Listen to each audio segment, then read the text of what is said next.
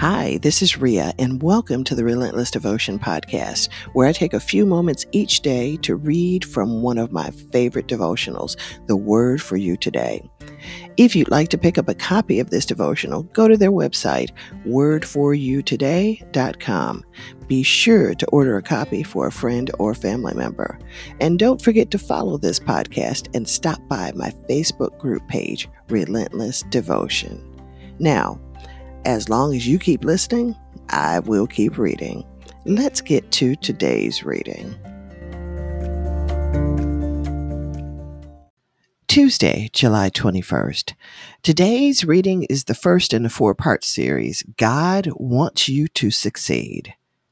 The verse comes to us from Matthew 6 chapter, 33rd verse, New King James Version.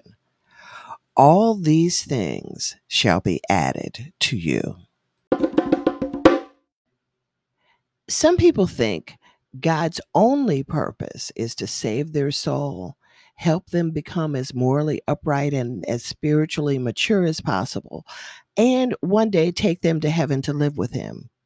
And in a sense, that's all true. But here's what isn't true.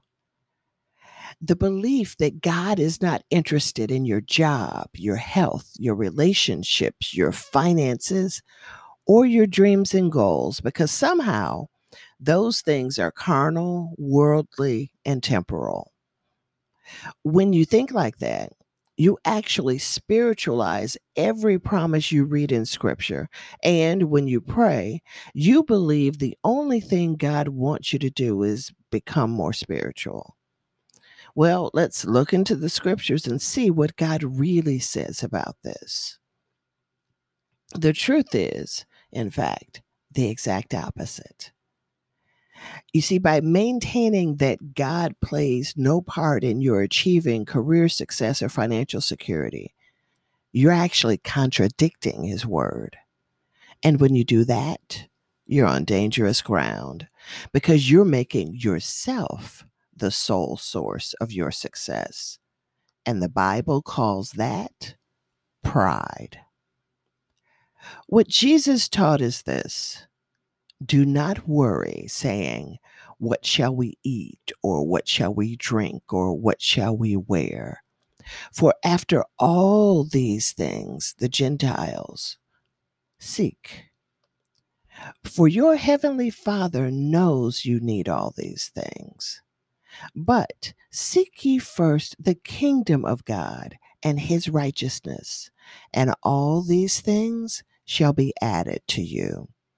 That's Matthew 6 chapter, 31st through 33rd verses, New King James Version. So let's be clear. God wants you to succeed in life for the right reasons. And He wants you to have all the things you need to do it. Come back tomorrow and hear more about how God wants you to succeed.